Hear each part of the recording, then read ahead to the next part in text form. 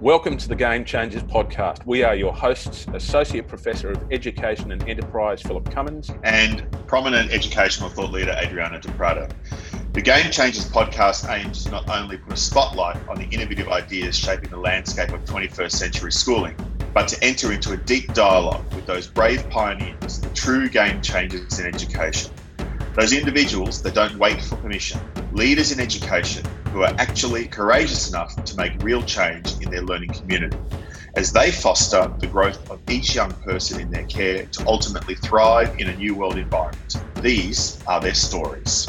Imagine being an Executive Director of Digital Learning Research and Innovation. I reckon that's about the coolest job title I've ever heard, but then I'm a bit of a nerd. Lauren Sayer has just moved to Melbourne Girls Grammar and she's had the most awesome career helping people think about how to transform learning in the digital age. She's been voted Teacher of the Year by the Information and Communication and Technology Education Group. She's been voted Changemaker of the Year also. And again, in 2020, she's on the Educator magazine hot list, just like our own Adriana De Prado. I can't wait to talk to Lauren Sayer about all things to do with learning and where we're all going with a school for tomorrow. I'm excited. Let's go. Phil, it's wonderful to be with you again, and I'm really excited about our opportunity to speak with Lauren today. But before we get to that, how is Sydney going? I hear the Premier has been under fire of recent times. Oh yeah, look, I think it's just the it's just the blood sport of our times is for all of the media to pull apart our leaders in various different locations all over the world. What I'm really excited for right now, Adriano, is that you've finally got a chance to go and get a haircut and to get rid of that man bun. Well, it hasn't happened yet because apparently every hair salon in Melbourne is fully booked out and probably will be for a number of weeks now. So I might have to actually just go to Bunnings and get a chainsaw to get rid of it. That might be the only alternative I have available to me. Click and cut, it's called at Bunnings now. Oh, click and cut. There we go. And what a joy that would be for everybody. Let's talk to Lauren, Adriana. Absolutely. Lauren, it is so wonderful to have you on our show, and I'm really excited about this particular conversation. I'm going to ask you the very first question, and that question is one that we ask all of course, our game changers, and that is, can you tell us a little bit about your personal story? How have you gotten to where you are today? No problems. Thank you so much for having me on today. It's wonderful and I'm a fan, so it's great to finally be on and being here in the virtual flesh to have a discussion.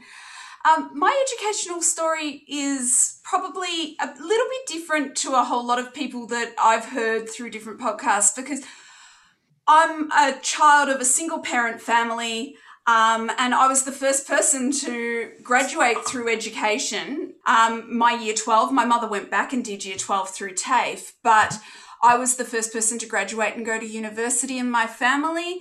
I would have been from a family out in the western suburbs of Melbourne that would be called aspirational, is probably the polite way to call it. Working class would probably be the way that I would prefer to call it because I think it was. And from there, I started my career in nursing and from nursing went into teaching and thought, okay, I'll never jump into healthcare ever again. I found my first year of rounds in nursing quite difficult. Went into teaching and started in my first year at Sunshine Primary School, which was near my home, and found some technology in the early years there, back right in the start of when interactive whiteboards were brought in. And with that, I started to look at how that technology could be used. And I worked with African new arrivals, and they were new arrivals back when I was a graduate teacher. And we used the interactive whiteboards to start to find images of Australian things so that we could start to get some thematic language and understanding of how that worked. From there, I went and worked in the department, and I think this was an interesting situation where I looked at how can this technology improve teaching and learning in schools. And what we found after visiting 35 regional schools and 30 metro schools that were given boards for free is if we do not match professional learning investment with technology investment, we will not see an increase in student results or teacher performance. At the time, there wasn't the budget to continue on with that. So I moved on and went and worked for a tech company for a little while. And then I think fast forwarding through working in industry, I got given an amazing job that I would consider a watershed moment, which was to head up teaching and learning at the Royal Children's Hospital Education Institute, working with 3,000 chronically ill students each year who could not be at their schools. So they were kids right across Victoria and around Australia if they had a specialist issue, and supporting their education throughout their hospital journey, which could be anywhere from 12 weeks to 4 years, was one of our long-term students that we had. And after 4.5 years at the Children's, I moved on to Haileybury and worked at Haileybury and led digital learning across their multiple campuses. And it's led me through to, I think, an amazing job, which is really around the work that I think Game Changers promotes and School for Tomorrow, which is linking research, innovation, professional learning with action within the school at Melbourne Girls Grammar. And I'm really excited about that. Lauren, thanks for that. I want to pick up, if I can, on where you began with that conversation, which is about your family background. There are 3 people in this conversation whose families all came from quite difficult circumstances. I was talking to my mum about this on the weekend, and you know, my grandfather came to this country in 1927. He picked fruit for 2 years before he could afford the fare to bring my grandmother out from Poland 2 years later, sort of thing. So it's that commitment to the other, which sort of goes all through Adriano's work, is well known as well. I think that one of the profound changes in education in our time is our commitment to that notion that an education should be for every single child, not just those who use it as a means for gaining and consolidating social privilege. How do we help teachers to operate in a world where we've got the digital thing moving so fast, where we've got disruption moving all over the place, where the volume and pace and intensity of our times is so big, and the ambit of our profession has suddenly got so much bigger as we try and do something that is worthwhile for every student? I think mistakes can be seen as really bad things in education, and I think that this is an interesting thing. And you've brought me back to my principal's office in Sunshine Primary School, and I was a second-year graduate teacher. And Adriano may giggle here. I'd put my foot in my mouth with a parent at some stage in this, and I ended up having to be in my principal's office as a second-year grad and saying, look, I'm really sorry. And I was in tears. I was absolutely inconsolable. And my principal at the time, and I've never forgotten, and he said, there's 2 types of teachers, Lauren. There's the teacher upstairs, I won't mention her name, but at the time he mentioned it, and she will never cause me any problems. She is the perfect teacher. She will never, ever cause me a problem. The parents love her, and she is wonderful. And then there's you, Lauren, and I am crying and crying at this stage. And he says, and you'll give me headaches every time. And he said, but there's a difference. He said, you're going to go home tonight, you're going to have a cry, you're going to pick yourself up, probably talk to a few people, and you're going to come back better tomorrow.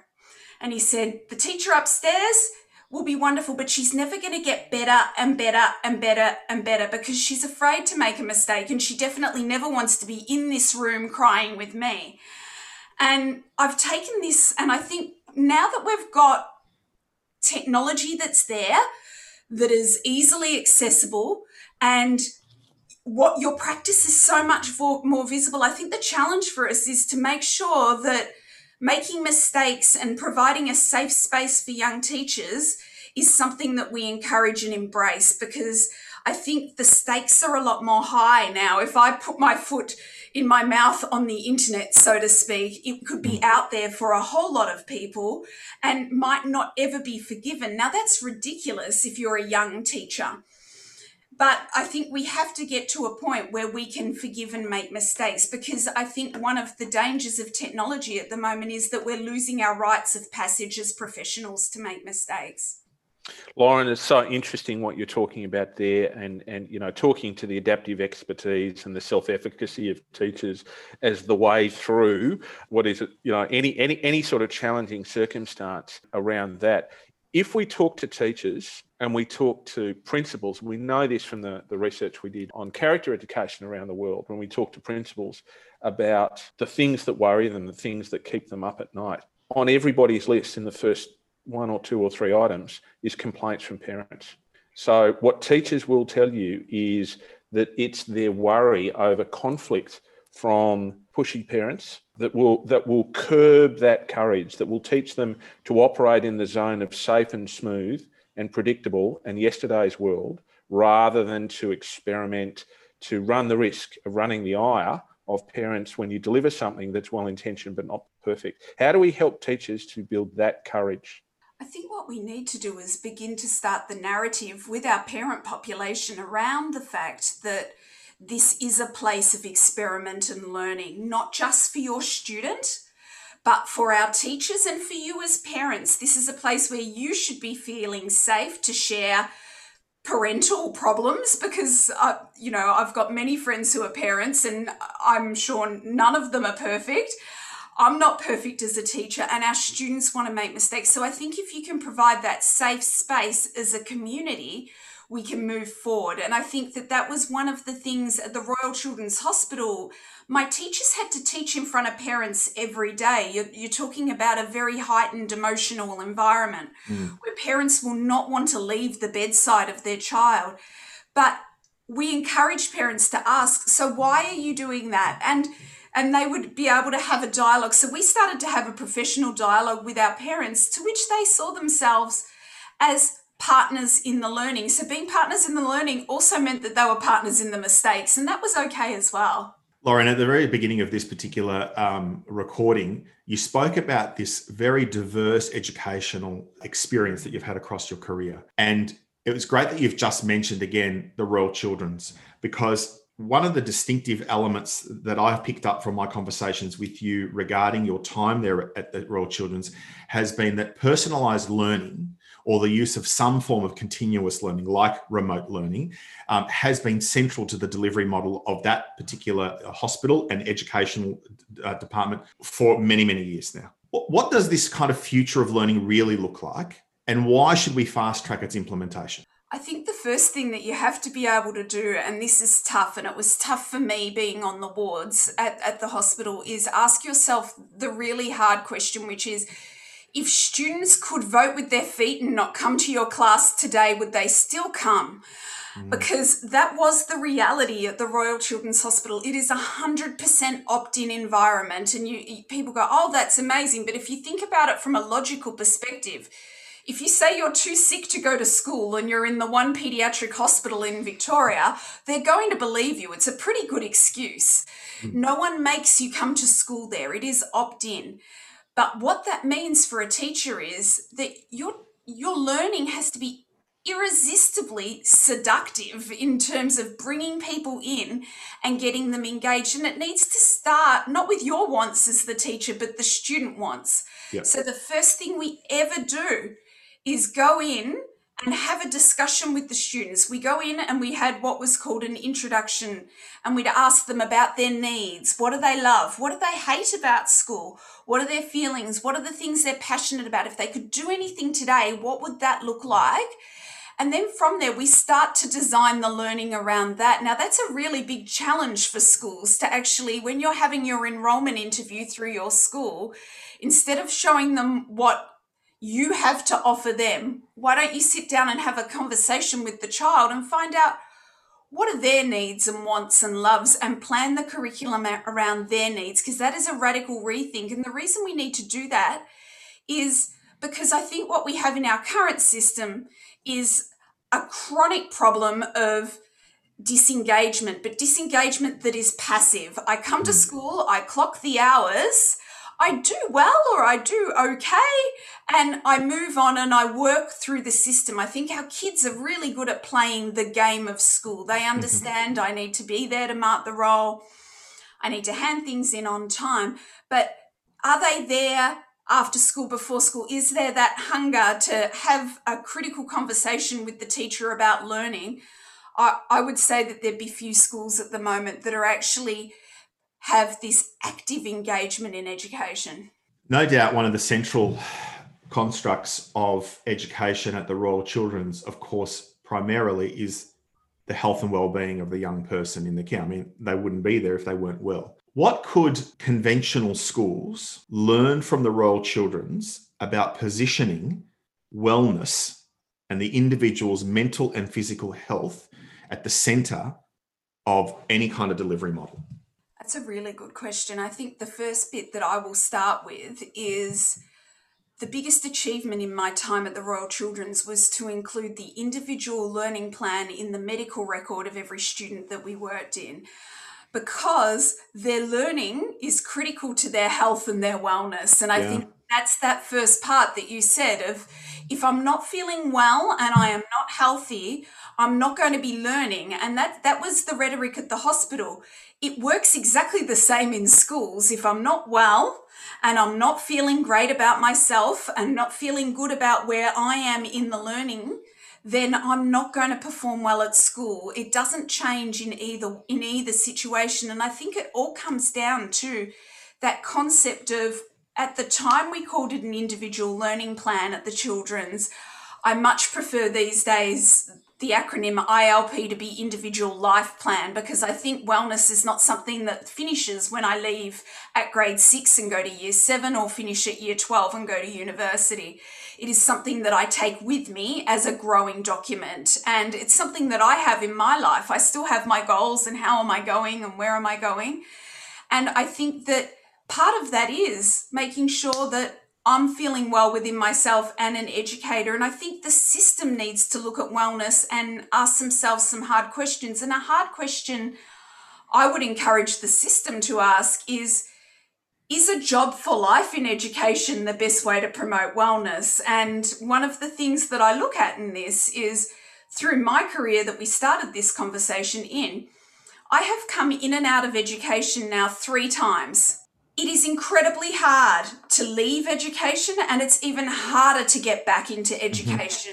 Once you go, you are considered to be out of the flock, and then it takes a very brave leader to bring you back into the flock. Now, I've done that a few times, and I've brought this up to AITSL before. We talk about teachers leaving the profession because they're not healthy, and they're not happy. What if we worked out sometimes leaving people is a good thing as long as we embrace them back and that it makes them better teachers? And I think that looking at our wellness of our student from a lifespan perspective is incredibly important, but looking at our teachers as a product of being ongoingly involved in the education system, whether that be within the 4 walls of a school or not, are great steps into the future of education.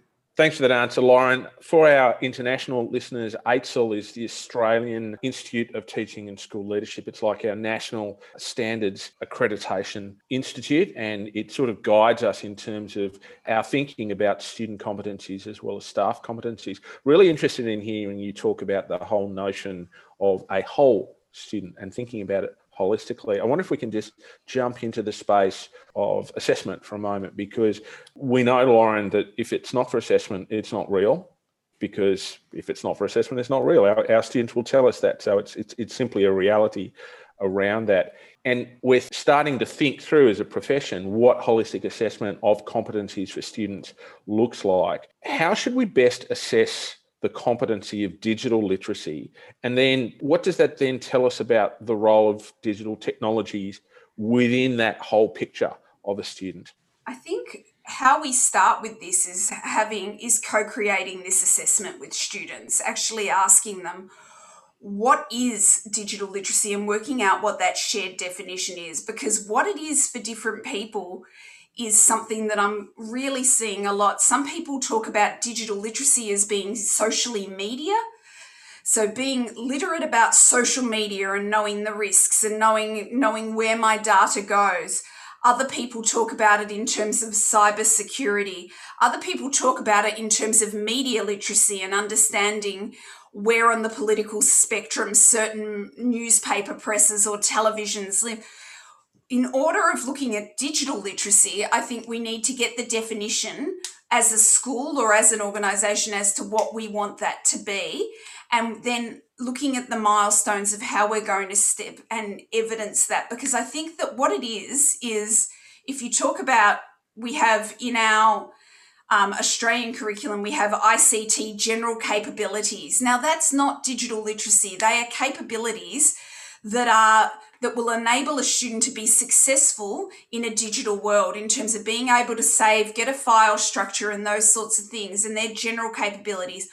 What I would say these are complex competencies, and digital literacy is a complex competency that we need to look at in depth and unpack. And I think what we will find is that it's going to have different strands. It will have a media strand. It will have a cybersecurity strand. It will have a social purpose strand of how I use digital to improve the social purpose and the needs of others, and how that works, and how can I use this for good in terms of a moral aspect as well. And I think that developing this involves having conversations with students and providing the time and the space in this area and moving it away from the tech. And I work in tech, and moving it into what are the purposes for all of these things, and how can these mediums make me a better person?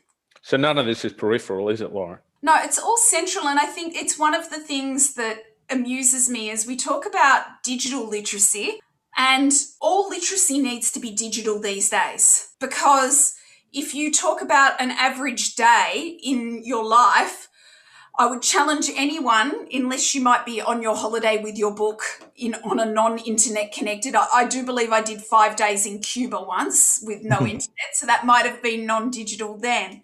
I still was taking photos though. I was still there ready.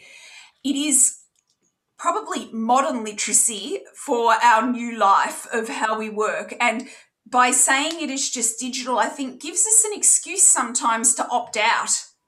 And that's a really dangerous thing. I hear a lot of teachers say, I don't do Facebook, or I don't do Twitter, and I'm not into LinkedIn, and I don't know what a TokTok is and of how this works. That's not a reason to opt out. That would be like me saying, well, I don't really like maths, so I'm not going to do maths in my curriculum. And we know that's not an excuse. Yeah, this is a really interesting conversation. So much of the research that comes out of organisations like Foundation for Young Australians, Year 13, and of course the World Economic Forum have placed digital literacy as the number one skill that young people are going to not only require today, but particularly to thrive in a world from 2030 onwards, with so much that is growing in that particular space. I've always been a firm believer that the foundational literacies of today's schooling for tomorrow's world has to not only include, your literacy and numeracy, but also financial literacy, enterprise thinking, science thinking, and of course, the digital competencies that you just mentioned there. How can we convince school leaders and systems to elevate digital literacy so that the young people in our communities, who they default to believing are digital natives, which isn't 100% correct on some levels, how can we convince them to believe that it should become a foundational literacy to help young people to thrive in their world for tomorrow? I think it's a radical change in the way we deliver and design curriculum.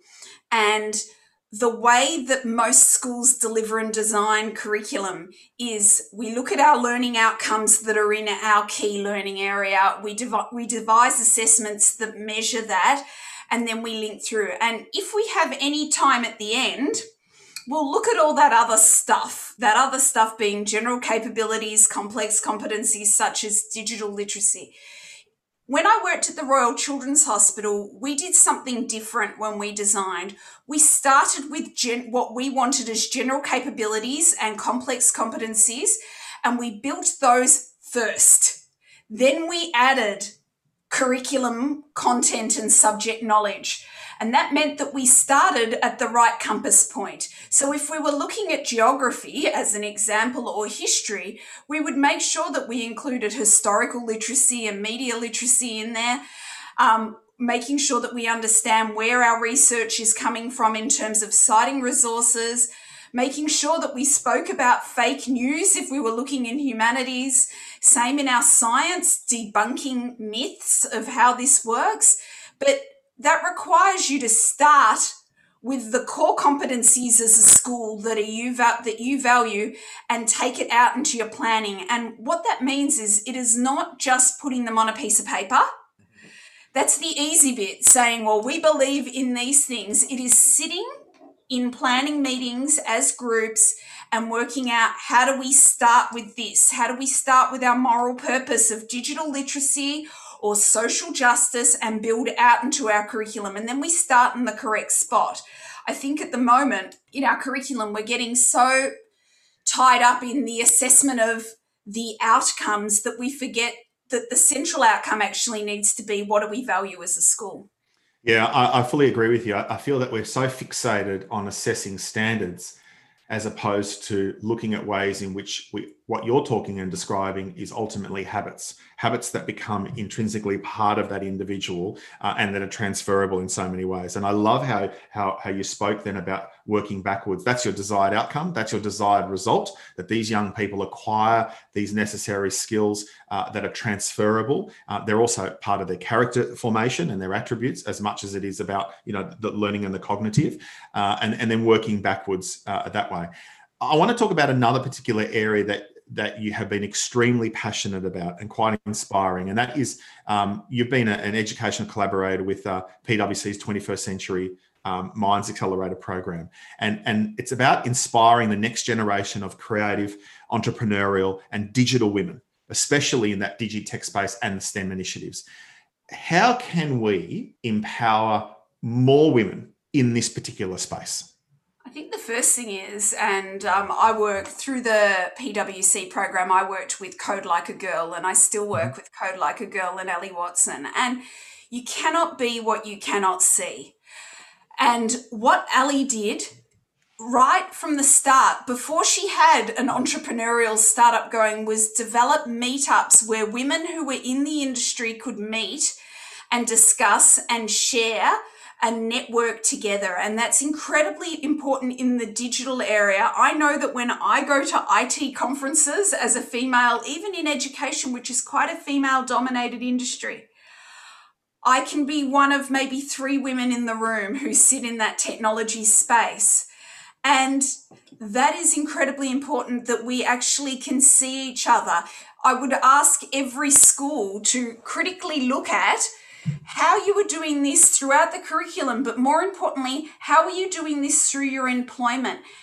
Do you have a female technician that when your students come up to get their computer fixed, that they can see and be part of? I know that PLC in Sydney, they actually employ and train their girls up at the school. So when they leave and they're in university, they're not flipping burgers at McDonald's to pay. They're doing tech support during the day. So what those girls see every day is a role model in technology, supporting them and helping them with those things. And I think that's incredibly important. Is, yes, we need to model it through entrepreneurs and big programs like Code Like a Girl that are out there and organising meetups, but we also need to do it in our employment practices at schools and making sure that our students see every day that females can work in tech, because that imprinting starts a lot early. So whilst Ali is absolutely amazing at working in that secondary onward space, we need to make sure we have role models early on in life with technology, and I don't think we're there yet.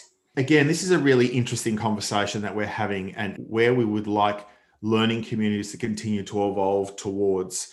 One of the areas, of course, is being a responsible citizen and how we can actively contribute to the flourishing of our entire community. And I suppose what we're talking about also is this notion of diversity, equity, and inclusion. And you have been a huge champion in that particular space. Also in the local area of the Western Suburbs where you and I both reside, that's been really important to you. How can we continue to support school systems and young people in them to understand the importance of diversity, equity, and inclusion with reference to being a responsible citizen? I think what we need to remember when we're working with students is, and my old director, the executive director of the Royal Children's Hospital, Glenda Strong, she used to talk about how we're not just breeding the next generation of leaders in this, there's also the next generation of social activists and philanthropists. And if we can breed an area of students that are not just great learners, but they work in service of others, we will have a successful society. And it's one of the things that I look at a lot is how can we breed that, I suppose, engender that thought of philanthropy and giving to others as part of we do it. And the way I do it is to model it myself. So whether it's working on the board of Duke Street and making sure that we've got funding in the western suburbs here for technology and Create, Make, Shine, which is a program that we've got going here, or it's working with students or working at the hospital or these sorts of things, how can we do it? It's making sure that we walk the talk ourselves. So I think it's really important that students see that you are very active. Some schools do great programs in this, in service from a very young age. I know that when I was at the hospital, there was a group of students and schools around that instead of doing work experience, they did service experience in year 9 and year 10. So they still did some work experience, but they actually worked in service. So they studied carefully of who they want to support, and they worked out a program and they pitched. So we would get groups of students come and pitch to us in an entrepreneurial way on how they could support. The important part about all of this was it couldn't have just been money, because that wasn't it. I think we need to make sure that it's not just who has the biggest check in this space, and it's about how we can service. So I think in terms of we need to be entrepreneurial in terms of building things, but also giving. Lauren, I just want to embarrass you a little bit here for a moment because, hey, it's a fun thing to do. So much of what you're saying here picks up on all of the research that we've been doing into this space about the what's next of an education for character, competency and wellness. The first thing, I mentioned this earlier, but I really want, so many of your answers are holistic in nature. You don't atomize things, you think about them and then you identify where they're placed, and you integrate it into the warp and weft of what it is that's happening. So that's the first thing that I observe. The second thing that I would observe is that you have a model for what it is that you want to do, and then you reference back against that. And so much of that model is built out around the third thing, which is that notion of a life of purpose, which at the end of the day is where all of this comes from, and that purpose, fourthly, must be selfless. It's got to be directed towards other people rather than yourself. So bravo to you for everything that you're doing in the way in which you're putting these sorts of things into practice. I would observe a fifth thing about what it is that you're doing, and that is that you have the courage to step forward and up into your work. You're not just thinking about the status quo, you're thinking about what's next. So I want to take you to a space of what's next, which is about the role of micro-credentialing, which is something that, if you like, challenges our very notion of what assessment is. Because again, in learning from you today, it's really clear you don't you're not one of those binary people who's sort of like all for assessment or all against assessment. You're thinking about what's the right sort of assessment. Is micro-credentialing the right sort of assessment? Is it the way forward? And how do we help people think about that rather than some outdated, cruel 19th century anachronism such as a public examination? I think it is the right step forward, but I think we need to be really careful in this space of making sure that we don't end up with a badge or a credential for absolutely everything. And I think what we need to make sure is that everything is open, transparent, and can be justified, so that if someone asks you, how did you get that credential? You will be able to talk about not just the skills and the content, but the dispositions that you've gained in those through that program that has enabled you to get that credential. I think the big potential in credentials is not what we're seeing in these early stages, which is everybody's coming up with their own brand of credentials, and we've got this credential program and that credential program and how that works. I think what we need to see is being able to look at a group of core credentials that we work with industry, and we work with our social justice organisations as well. And we start to look at how can we partner with them. And so that when you look at a credential, it's not just a Melbourne Girls or a Haileybury or a Royal Children's credential. It is a credential that is in partnership with the work that you are doing, and together with someone else, that third group of people, of yourself, the school, and this third or fourth group, we've actually come up with a clear set of definable outcomes and dispositions. And as a result of that, we can demonstrate them. So I think it's incredibly important to be able to show the worth of it through that. But I think we need to actually really knock down the wall of a school as an institution that can only give credentials. And we need to work with industry in this space. And in industry in this space, it's not just the businesses, it's our social justice organisations. In a Catholic system, it's working with our church and our faith-based areas as well. It is actually looking at what are the dispositions we want moving forward. And if we can make that and define it, well, wouldn't it be wonderful to actually celebrate and reward that with a credential and be able to show it? Because I think what we're at a danger at the moment is getting badge crazy, and you will have a badge for this and a badge for that. But when a student comes down to that interview, whether it be at a university or a job, and they're asked, so you've received this credential and that, what does it mean? They need to be able to ask it. And the only way they're going to be able to answer that question is by having it really clear and by co-creating it with the students. If we don't co-create it with the students and the organisations, it means nothing. We may as well have a scout badge.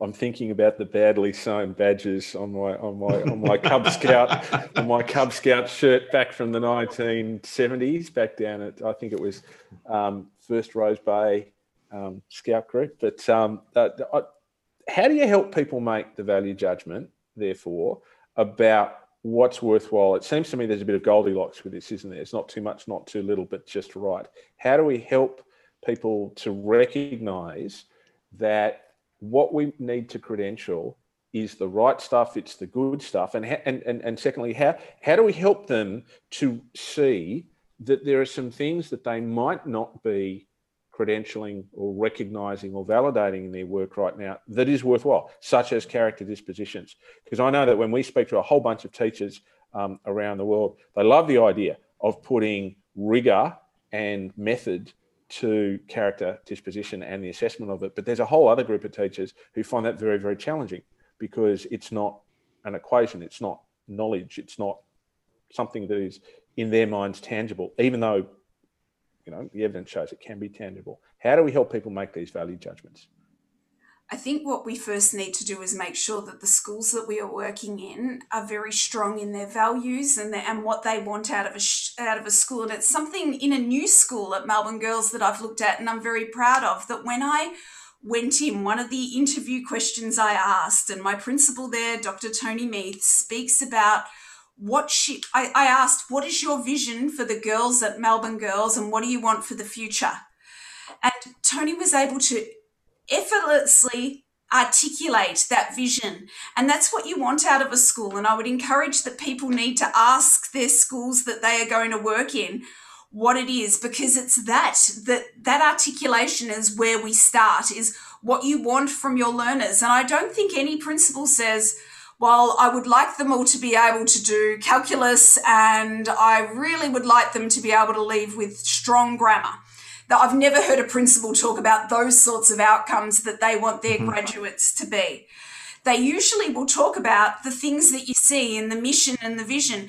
But again, it'll go back to my earlier point of how do we put that into the curriculum planning? The way we start to do that is through credentials. We actually start every curriculum planning conversation with that vision, mission, and those credentials. And how do we do that with teachers? I think we start to get experts in what this looks like. And again, it's going back to industry. So whilst I was at Haileybury, we looked at, well, how do you credential entrepreneurship? We went and partnered with the Wade Institute, part of Melbourne University, the Wade Institute of Entrepreneurship, and said, well, what are the key dispositions and skills you look for in a successful entrepreneur? And then I think if we're moving forward, talking to philanthropists and talking to different areas, if you start to talk to industry and go, what are those key skills and dispositions that you have, that's where you'll find them out. And I think that that's incredibly important, is to actually start to ask, what does a successful person look like? And I think the other place we need to do is go back into our school communities and our alumni. And if you've come out and you've made this amazing startup or your business, actually go back and say, we're looking to credential this. What are the key dispositions that you have that you feel helped you to get where you are, so that it's real? It's not, and I think when teachers have really good bull dust detectors, and I think that if we start to ask teachers really carefully, well, what does this look like? And we've gone and asked our system, and we've gone and asked industry, and these are the areas, and this is what it looks like. As soon as they feel safe and they know it's real, they'll be happy to jump on board. But if it's just something that's made up in an hour brainstorming session where we all sit with a whiteboard and go, okay, what does good character look like, and put that into a rubric, there's always going to be people that aren't part of that program, and therefore are they going to buy in? I don't think they will, unless we've got a rigorous process. So a rigorous process and some sort of research based to it, I think, is really, really important with this sort of stuff, Lauren. And it's, it's as you're sitting there talking about, you've never heard principals talking about, grammar and calculus and so on. Unfortunately, newspapers and politicians love that sort of talk, don't they? And they really, really enjoy a discourse which is reductionist rather than aspirational. They enjoy something which is binary rather than holistic in nature. And hearing you talk about outcomes in that way and the way in which they're all put together, it's, again, so much of our work through Game Changers and School for Tomorrow has helped us focus on those graduate outcomes. I want you to listen to the following 6 really carefully. The notion of a good person, the notion of a future builder, a continuous learner and unlearner, a solution architect, a responsible citizen, and a team creator. Which one of those do you want to do some more work on in your own career moving forward? I think a solution architect, in terms of how this works, I think that what we have at the moment is a discussion in education around all of the problems. And as you mentioned, the media are always telling us what's wrong. Our literacy levels are too low and what's wrong. And what we really need out there is some solution architects that will come up with new solutions. But I think the second part of that is, and then be brave enough to try them. I think it's great to sit and talk about it. And I think one of the great things is architects design, but they also see it through. So they will see it all the way through. They'll design, but then they will check on their designs and make sure it's there. And I think that's incredibly important. So I think in my career, I want to be able to dream big in that solution area, but also do big so that we've got good designs and blueprints for the future. It's always a delight catching up with you, Lauren, and I really, really appreciated your time today and this conversation. So much of what you continue to share speaks at the heart of learning communities that understand learning agility and understand how to pivot and adapt and be flexible in a world that continually flexes and is unpredictable and so uncertain. It is a delight to have you on our show. We wish you much success going forward at Melbourne Girls Grammar School. It's a school that I know inspired so much of what my work was in the final few years there at Marcelin College. And I know that you're going to be a massive success there. And we wish you all the best going forward. Thank you very much for being on Game Changers. Thank you so much. The Game Changers podcast is produced by Oliver Cummins for Orbital Productions. It's powered by schoolfortomorrow.com and circle.education. It's available on Apple Podcasts, on SoundCloud, on Spotify and on Google. If you like what you hear, tell your friends, subscribe, like, you know what to do. Let's go.